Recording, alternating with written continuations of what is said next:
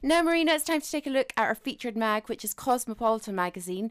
And I don't know if you're guilty of all of these or any of these, but it's kind of, talking about why we're so hard on ourselves and some of the signs to look out for to prove that you're being too hard on yourself. Well, I bet we're guilty. Yeah, I think I'm guilty of and every single one. That's why. Number one, you never call in sick. Although you might think never taking a sick day shows commitment, if you are ill and need to take a day off to recover, don't think twice about it. Your colleagues don't want you coughing all over the snacks table at work and sharing your germs. That is so true. That's true. And nobody else is going to think less on you for taking the day off. So you shouldn't either. No, exactly. And, I think a lot of the time I know that I will lie in my bed in the morning if I don't feel well, and I think, right, I don't feel well and maybe I shouldn't be going into work. And then I think, well, wait a minute, am I on my deathbed? No. So I better get up and put my makeup on. And that's just the way I tend to operate. Obviously, if there was something really wrong, then, I wouldn't come into work. Or if I was so incredibly infected with a cold or something like that. Because there's nothing worse than sitting, with a colleague that's coughing and spluttering everywhere and you think, why didn't you stay at home? Well, I kind of finished the university and I'm jobless, so I don't have this kind of problem. Right. Well, yes, I know. I don't feel long. guilty. Yeah. Not for long. Hopefully. Number two, you feel guilty for canceling plans. Oh, it's a good one. If something has come up, which means you can't actually commit to plans you've made prior, it's not the end of the world. You're allowed to change plans, especially if it's not, if it is for a legitimate reason or because you actually just don't want to go. It will be forgotten within days anyway.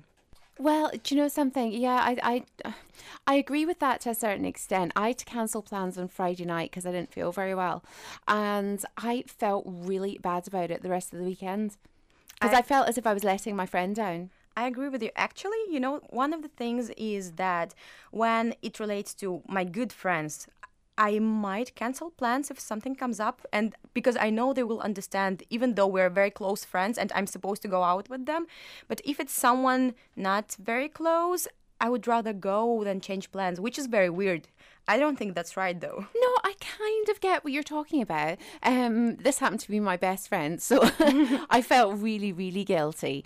And although he doesn't mind, and he completely understands, and there's no pressure for me to go out if I'm not feeling good, I would never cancel just because I didn't want to go or I didn't feel like going.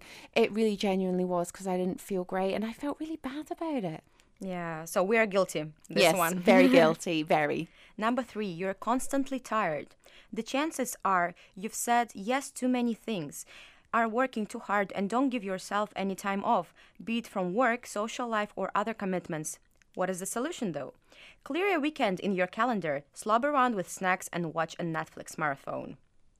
I like the plan. Yes, I like that plan too. I mean, I do get quite tired a lot, I have to say. My work life's busy and I am busy out of work. And, but sometimes I think I am a bit guilty of, somebody would say to me, how are you? And I'd be like, oh, I'm tired. And I think, I'm talking rubbish. I'm not actually tired. I'm just used to saying it, or used to feeling tired. But I tend to get a bit of a kind of second wind in the, if I'm tired after work and then I get ready to go out, when I get there, that's when I actually tend to waken up and, feel as if I'm kind of life and soul again. Lately I've been feeling tired for couple of months, and I was very surprised because I don't usually get tired like this. And then I was suggested to go and get my blood checked, and it turned out that actually I don't have any iron in my blood. That's why I was tired. So if you feel tired, probably you should go to a doctor. Definitely. Well, that's funny you say that because I'm slightly anemic as well, and I have to take iron tablets. Are you on iron tablets? Now, yes. Yeah. I'm recovering. Yes, I'm a recovering anemic as well. But yeah, it does make you feel really tired and like you're dragging yourself through the day. So it is good to... You're right, Marina. Go get your blood checked. Okay, what's number 4? You overthink things. Nothing is more emotionally draining than overthinking things, especially as we all tend to dwell on negatives or mistakes we've made previously, or worse, overthinking things that haven't even happened yet, which can only be a recipe for getting wound up. Give yourself a break, okay? Do you ever get that where you're lying in bed having a conversation in your head with somebody that you're going to have the next day? You preempt a conversation and you think this is the way it's going to go, and then you get to wherever you're going and the conversation doesn't happen that way at all and everything's fine, and you've actually just wasted a night not being able to sleep. Or is that just me? Actually, I do this, but in my head, all the conversations are so positive, and I'm thinking of the jokes I'm gonna say, which is quite weird. But yeah, in my head, it's all very positive, and then I'm trying to make jokes the next day, and when people don't laugh, that's one of my problems. And like in my head, people laugh. In real life, they don't. Oh, well, I can actually think myself into a complete nightmare, and it might not be a kind of negative thought, but it'll be something like, I'm going somewhere and I need to do this, that and the other, and I've had parties where I've sat all night planning what I'm going to cook, where everything's going to go. It's going to be this in the barbecue and that in the barbecue, and I'm going to make this and I'm going to make that, and I'm actually going through it in my head, the actual cooking process. Oh yeah. And sometimes, things like that, I just think, relax, stop thinking, but I don't know how. And, I'll say to Ian, my husband, sometimes, what are you thinking? And he'll say nothing. And I find that really quite alien.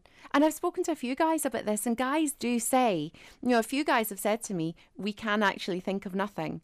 Whereas I can't think of nothing. I've always got some kind of thought going on in my head. Yeah, well, sometimes it happens to me, especially when I'm tired. I can think of all the different things, and when someone asks me, what are you thinking about? I can't even say, because I'm thinking something, but I can't relate it to an actual conversation. I know what you mean. Actually, when I lived in Switzerland, I lived there for a year when I was about 18, and I found that when I was lying in bed at night, in order to learn the language better, I would think in German. I do that. Do you do that too? I do. Well, I used to do it in English. Now it just happens naturally. Yeah. What about you, Vlad? You're from Romania. Do you sit and think? Do you lie in bed and think in English, or do you think in Romanian? I think in my own language, usually in English. Yeah. I'm not sure if it's good or bad, though. His Very own creative. language. It's the language of love, obviously.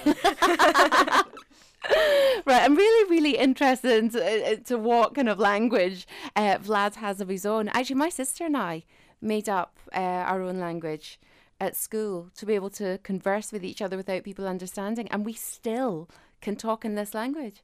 This is very impressive. Yeah, we did. If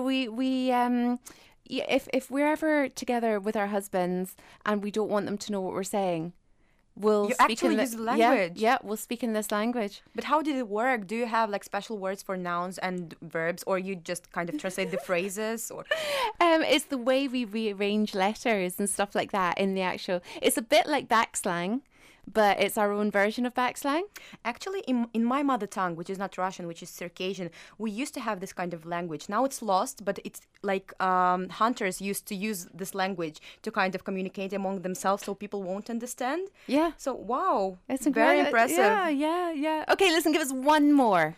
Okay, you don't praise your achievements. Yes. If you don't celebrate your achievements, however big or small, everything will start to merge into one long line of monotony. Whether it's a new job, running a personal best, or even eating a whole pack of Oreos in one sitting, self-praise is important for your well-being. Well, whole pack of Oreos is very important. You have to praise yourself. Do you know, I think we should go out and get a packet of Oreos and eat them all and praise ourselves before the end of the show. That's a great idea. We should do that. Brilliant, absolutely. Vlad, you up for it? Always up for Oreos. Fantastic. Listen, thank you so much for taking us through this article. And if you want to take a look at it, it's on the Cosmo website. It's cosmopolitan.co.uk, and it is, of course, fully accessible